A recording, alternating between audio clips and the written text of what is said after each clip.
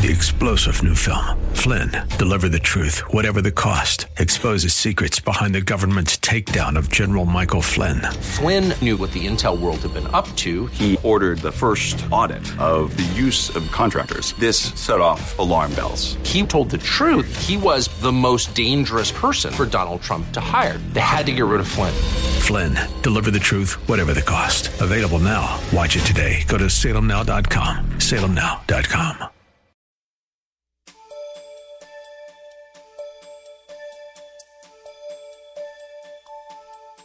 Why did God create marriage?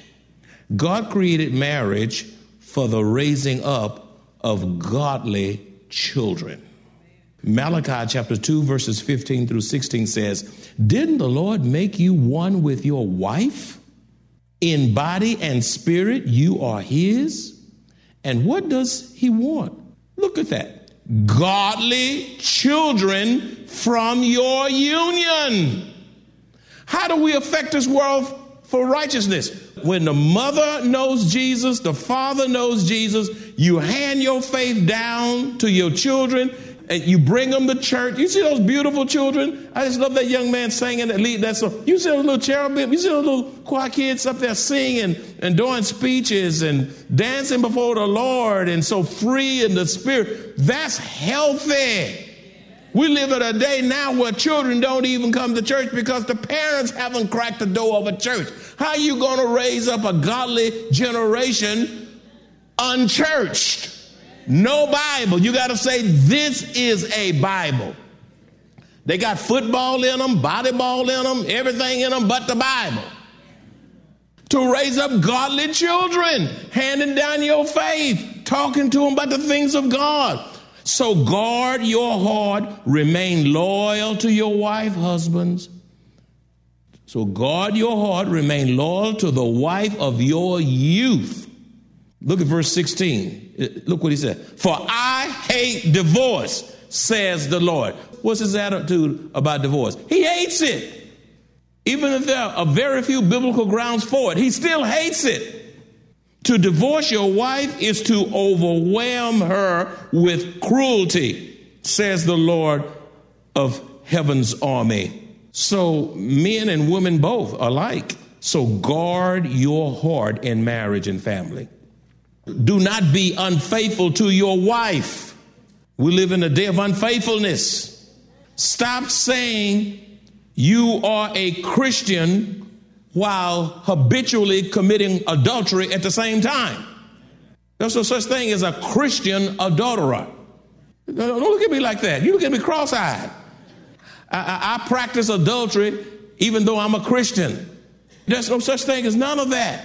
A Christian drunkard, a Christian gay person, a Christian. No, the Bible speaks against this. How can you be a Christian that?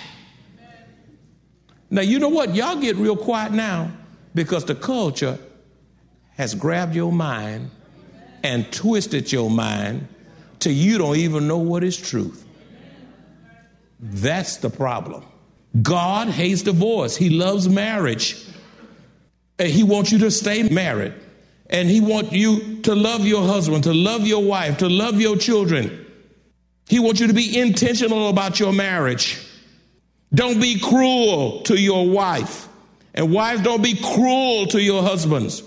Guard your hearts. Saints, if we guard our hearts, if we restrain our hearts, if we safeguard our hearts, it will keep us from being unfaithful if you guard your heart. We'll not be unfaithful. We'll not be cruel. Just be cruel to the husband, cruel to the wife, being hard, harsh, mean, and indifferent toward your spouse. Listen, it's enough hell in the world without having hell in the house. When the husband and the wife serve one another in the unity of the Spirit, it creates a wonderful Christian environment for rearing children to affect them for righteousness. So when the husband and wife dies, the mom and daddy die, the work of God, the kingdom goes on through those children because you have raised up godly offspring, not little hoodlums. Godly offsprings. They caught the vision of God from daddy, from mama. They caught the vision of how to tithe and give to God from mama and daddy. They caught the vision of what it means to live holy from mama and daddy. They don't cuss because mom and dad is not cussing. So righteousness go on. It lives on beyond you because of what you've inculcated in those children. And it carries on once you're with the Lord. For the raising up of godly offspring, children ought to be born in a context of marriage. Is God's ideal. It's God's ideal. Number two, we bless our marriage by keeping it holy through the Word of God. We bless our marriage by keeping it holy through the Word of God. The scripture says in verse 5a, for it is made holy by the Word of God. It is the Word of God that transforms our marriage. It is the Word of God that cleanses our marriage. It's the Word of God that convicts our marriage. It convicts our hearts in our marriage, which results in a healthy Christian Christ-centered marriage. It is the Word of God that transforms our marriage, cleanses our marriage, convicts our heart in marriage so that we can have a healthy, well-balanced marriage. The Word of God does that. Psalms 119:9 says, how can a young man cleanse his way? By taking heed according to your word. Psalms 119 verse 11 also says, your word I have hidden in my heart that I might not sin against you. Our marriage is made stronger when the Word of God purifies our thinking. When our heart is purified, then our thinking is affected for righteousness. Our motive is affected for righteousness. Our attitude, our heart, and our speech is affected for righteousness. We bless our marriage by keeping it holy through the Word of God. Number three, we bless our marriage when we constantly pray for one another. That's how you bless your marriage. When you constantly pray for one another. Verse 5 says, for it is made holy by the Word of God and prayer. James 5:16 says, confess your trespasses to one another and pray for one another that you may be healed. The effective fervent prayer of a righteous man avails much, accomplishes much. A marriage that is clothed and developed in righteousness and prayer will gain more victories through trials that intrude into our marriage. Your marriage will have trials. Even as a single person, you will have trials. No one is exempt from the trials of life. Singles ought to be clothed with the righteousness of God. You ought to be cloaked with prayer, just like married couples, in order to gain victory through trials. When your life is cloaked in prayer and righteousness, you will be more peaceful. Even when people say things that you know have hurt you, you'll be more peaceful. You won't get even. You won't give them a word for a word. You won't so-called lay down your religion. I wonder about those folk that can lay their religion down. They must don't have, maybe that's why they lay it down, because it's religion. Because if you really had a relationship with the Lord, you can't lay that down. Do I have a witness out there? When your marriage is cloaked, when your life as a single is cloaked in righteousness and prayer, you'll have unity in your family, and you'll be able to withstand the attacks from the enemy, Satan. You'll win battles over the enemy. So you bless your marriage when you pray for one another. Pray, pray, pray, pray. Number 4, you bless your marriage and family when you are maturing spiritually in Christ. You bless your marriage and family when you are maturing spiritually in Christ, which result in fewer conflicts. When you are maturing in Christ, you'll have less tension in marriage and less strife in marriage. This is why it is critical that you both, husbands and wives, that you grow spiritually. You'll know better how to minister to your children as you grow spiritually as parents in Christ. 2 Peter 3:18 says, but grow in the grace and knowledge of our Lord and Savior Jesus Christ. Also, if one spouse is more spiritual than the other, the one who is more spiritual should be willing to be patient and wait on the spiritual development and growth of the spouse who's not as spiritual as you. Okay? And if you can't wait on their development and help cultivate their spiritual development. Maybe you're not as spiritual as you think you are. We're not all at the same level. Okay? We're not all at the same level. Love is patient. Love waits on the other. Number 5, how do you bless your marriage? You bless your marriage when you do not put your children above your spouse. Refuse to wrap your life so tightly around your children while neglecting your spouse. You run out with them, you best friends with them, you go shopping with them. You and the girls, you hang out, you and the boys and the daddy hang out. You know, it's a good thing. Now, there's nothing wrong with that. It's healthy, but it can get convoluted if you spend all your time with your children at the expense of your spouse. This is why the divorce rate increases after children leave the home. And when the children grow up and leave the home, y'all look at each other as husband and wife. You say, who are you? It is imperative that you keep cultivating your relationship and making each other priority, because when you're together in the unity of the Spirit and you're giving your husband and wife's time, those children can't play games against the both of you. No. They can't go run one to the other. You know, they have a mutual respect because you all are operating in the unity of the Spirit. Ephesians 5:31 says, for this reason a man shall leave his father and mother and be joined to his wife. His wife. That's right. Children, you are to respect your mother and your father. And the parent's obligation is to bring it to your attention as a child that you are disrespecting my spouse. And I don't appreciate that. And by the way, parents, don't run down your husband or wife to your children. Look how quiet it's getting now. You know, your daddy, I don't know what I'm going to do with that man. That's your daddy. Wait a minute. That's your husband. You know, you're causing that child a disrespect. Don't you? Those children not even see you fussing and fighting. If you have a disagreement, wait till they go to school. Or y'all go off and have a lick ice cream cone and have a conversation. Don't be squabbling before those kids. And they're nervous, and that's why they're flunking their homework, because they got an emotional home. Sometimes they want to put an ED label on these children when the homes are ED. Homes are emotionally disturbed.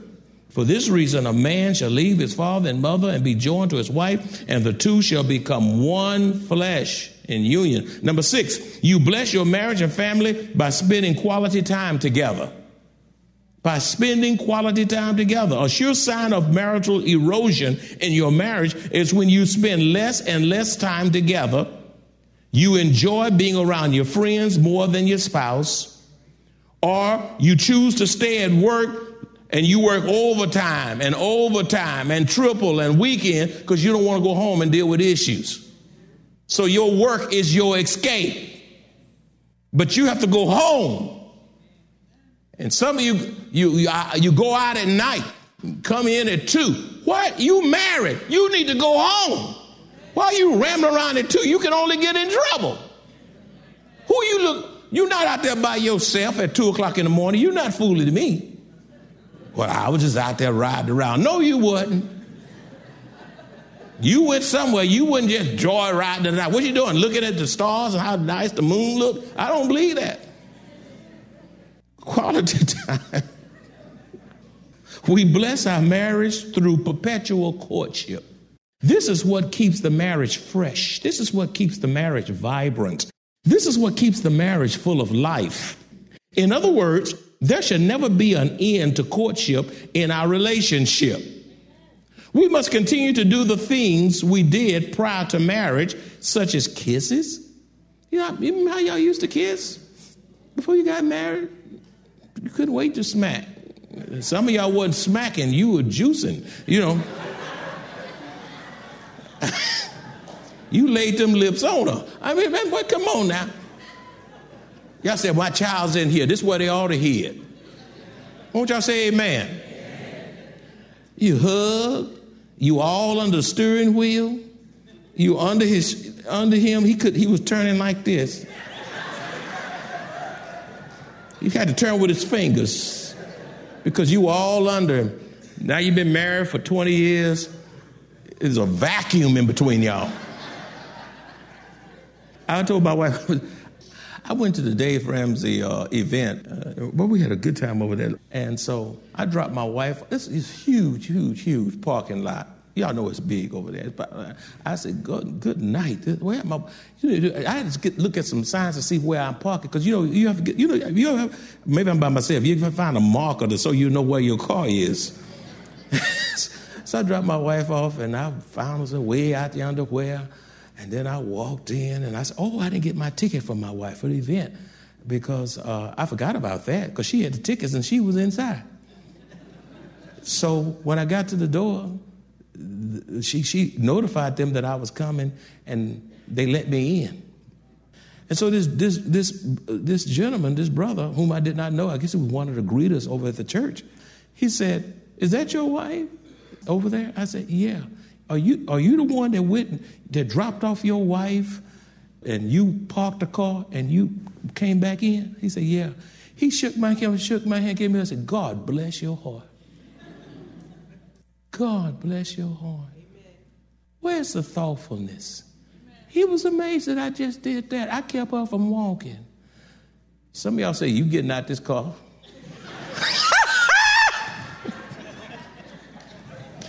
You don't open a car door. You don't pull back a seat. You don't even care. Where is the pizzazz? Why? Sometimes you need to just stand at the door. He said, "Why you not in?" And he's behind the stairway. She said, "Baby, I'm waiting on you." To do what? Open the door. Come out. Now, don't you be mad. I'm going to leave you standing there. You better get in that car. No. Get out. Go let her in. And go and take your place behind the wheel. That's just being honorable to the spouse you say you love. Love is not just what you say, it's what you do. Amen? I'm talking about courtship. It's thoughtfulness, vibrancy. A marriage that's full of life. In other words, there should never be an end to your courtship in your relationship. We must continue to do the things we did prior to marriage, such as kisses and hugs, holding hands, affectionate behavior, romantic language. Practice praying together, kissing each other daily. Not on Valentine's Day. You got to wait till Valentine's Day to kiss? That's defected. You don't wait till Valentine's. That's a long time.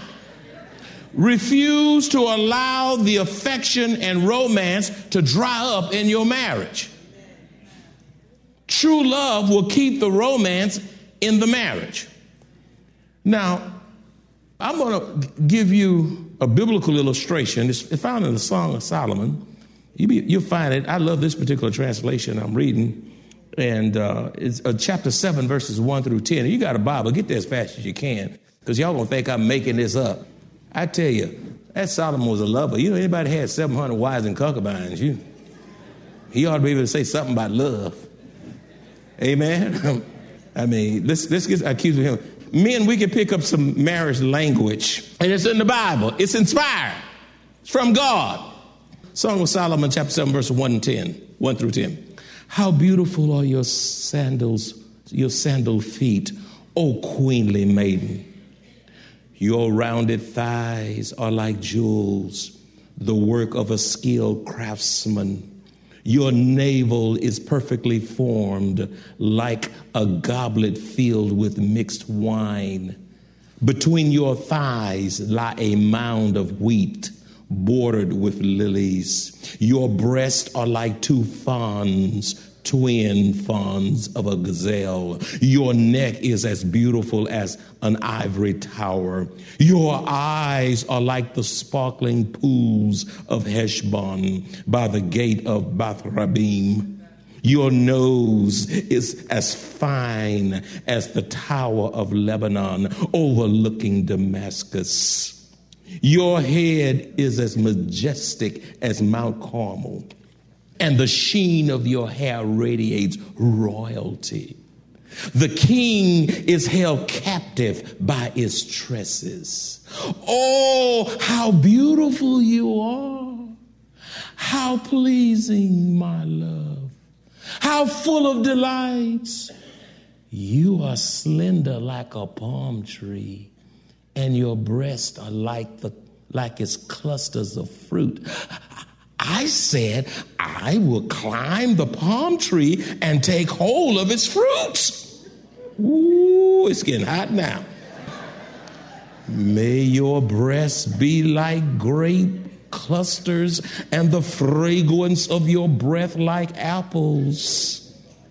May your kisses be as exciting as the best wine, flowing gently over lips and teeth. I am my lover's, and he claims me as his own. Now, you can't get no better than that, y'all. Y'all can just get a couple of those lines. He give you permission to take it. It's all there. It's all there. What would our marriages be like if we acquired just some of Solomon's love language? Finally, but not the least, you bless your marriage when you celebrate each other. You bless your marriage when you celebrate each other. Proverbs chapter 5, verse 18 says, let your wife be a fountain of blessings for you. Rejoice in the wife of your youth. Husbands, your heart should be overflowing with joy over the wife of your youth. Your heart should be overflowing. Our heart should be overflowing with happiness for our wives, and vice versa. Wives over your husbands. You ought to be delighting over your spouse and being thankful to God for your spouse.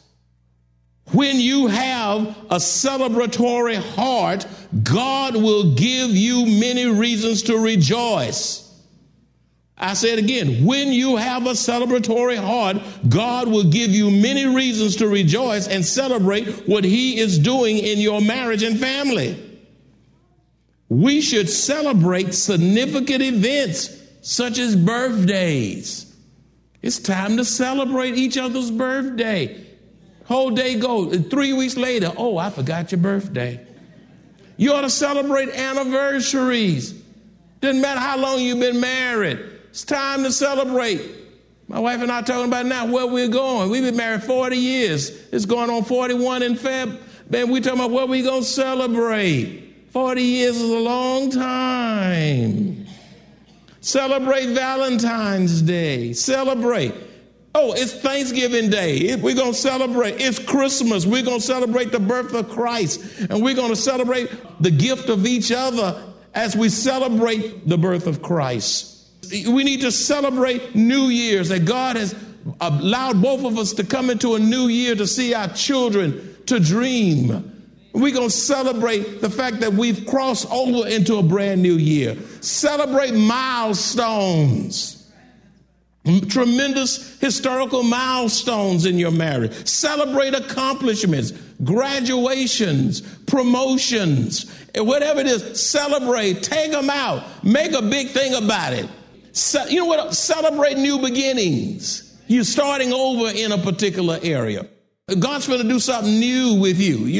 Maybe it's a new house. Maybe it's a new job. Celebrate deliverances. You remember how you were in a bind? Perhaps you were in debt. Perhaps you were in trouble and you cried out to God, and God came right in on time and he delivered you. Every time you think about your deliverance, it's time to what? Celebrate. And most of all, we should thank God for Jesus and celebrate him this Thanksgiving season. We praise God for the humility of Christ. We celebrate the birth of Christ. We celebrate the sufferings of Christ. It's time to celebrate the death of Christ. The church ought to be celebrating every Sunday is Resurrection Sunday. We need to celebrate the soon imminent return of Christ for all who love his appearing. Therefore, a thankful heart should ask the same question the psalmist asked in Psalms 116:12. How can I repay the Lord for all his acts of kindness toward me? When I think about how good God's been to me, when I think about where he's brought me from, when I think about how he's blessed me in spite of myself, when I think about how he kept me, when I think about how he healed me in sickness, how he delivered me out of hospitals, how he kept me through car wreck, how he kept me through dangers seen and unseen, how he saved me by the blood of Jesus Christ. I ought to put my shouting shoes on. I got something to shout about. Do you have something to shout about? How many of you know God is that good to you? Don't fool me now. How many of you know that God's been good to you? How many of you know you need to be celebrating who God is to you? How he put up with you when you didn't deserve to be put up with. You ought to thank God for who he is. Thank God for what he's done. Thank God that he's a mighty God in your life. I declare we need to ask the question that the psalmist asked in Psalms 116:12. How can I repay the Lord for all of his kindness toward me? And one way we can repay the Lord is through a heart filled with thanksgiving, gratitude, and celebration. And all God's children said, amen.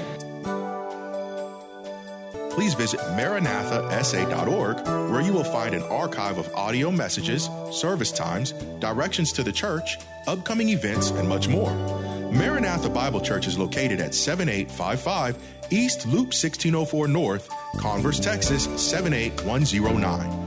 3-star General Michael J. Flynn, head of the Pentagon Intelligence Agency, knew all the government's dirty secrets. He was one of the most respected generals in the military. Flynn knew what the intel world had been up to. He understood its funding. He ordered the first audit of the use of contractors. This set off alarm bells.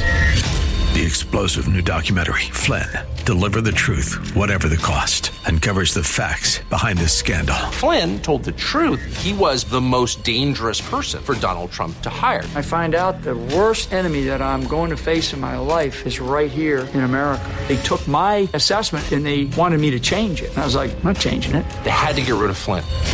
With in-depth interviews, archival footage, and never-before-seen personal records of the man behind the headlines. I just felt like I was drowning. Flynn, Deliver the Truth, Whatever the Cost. Available now. Watch it today. Go to salemnow.com. salemnow.com.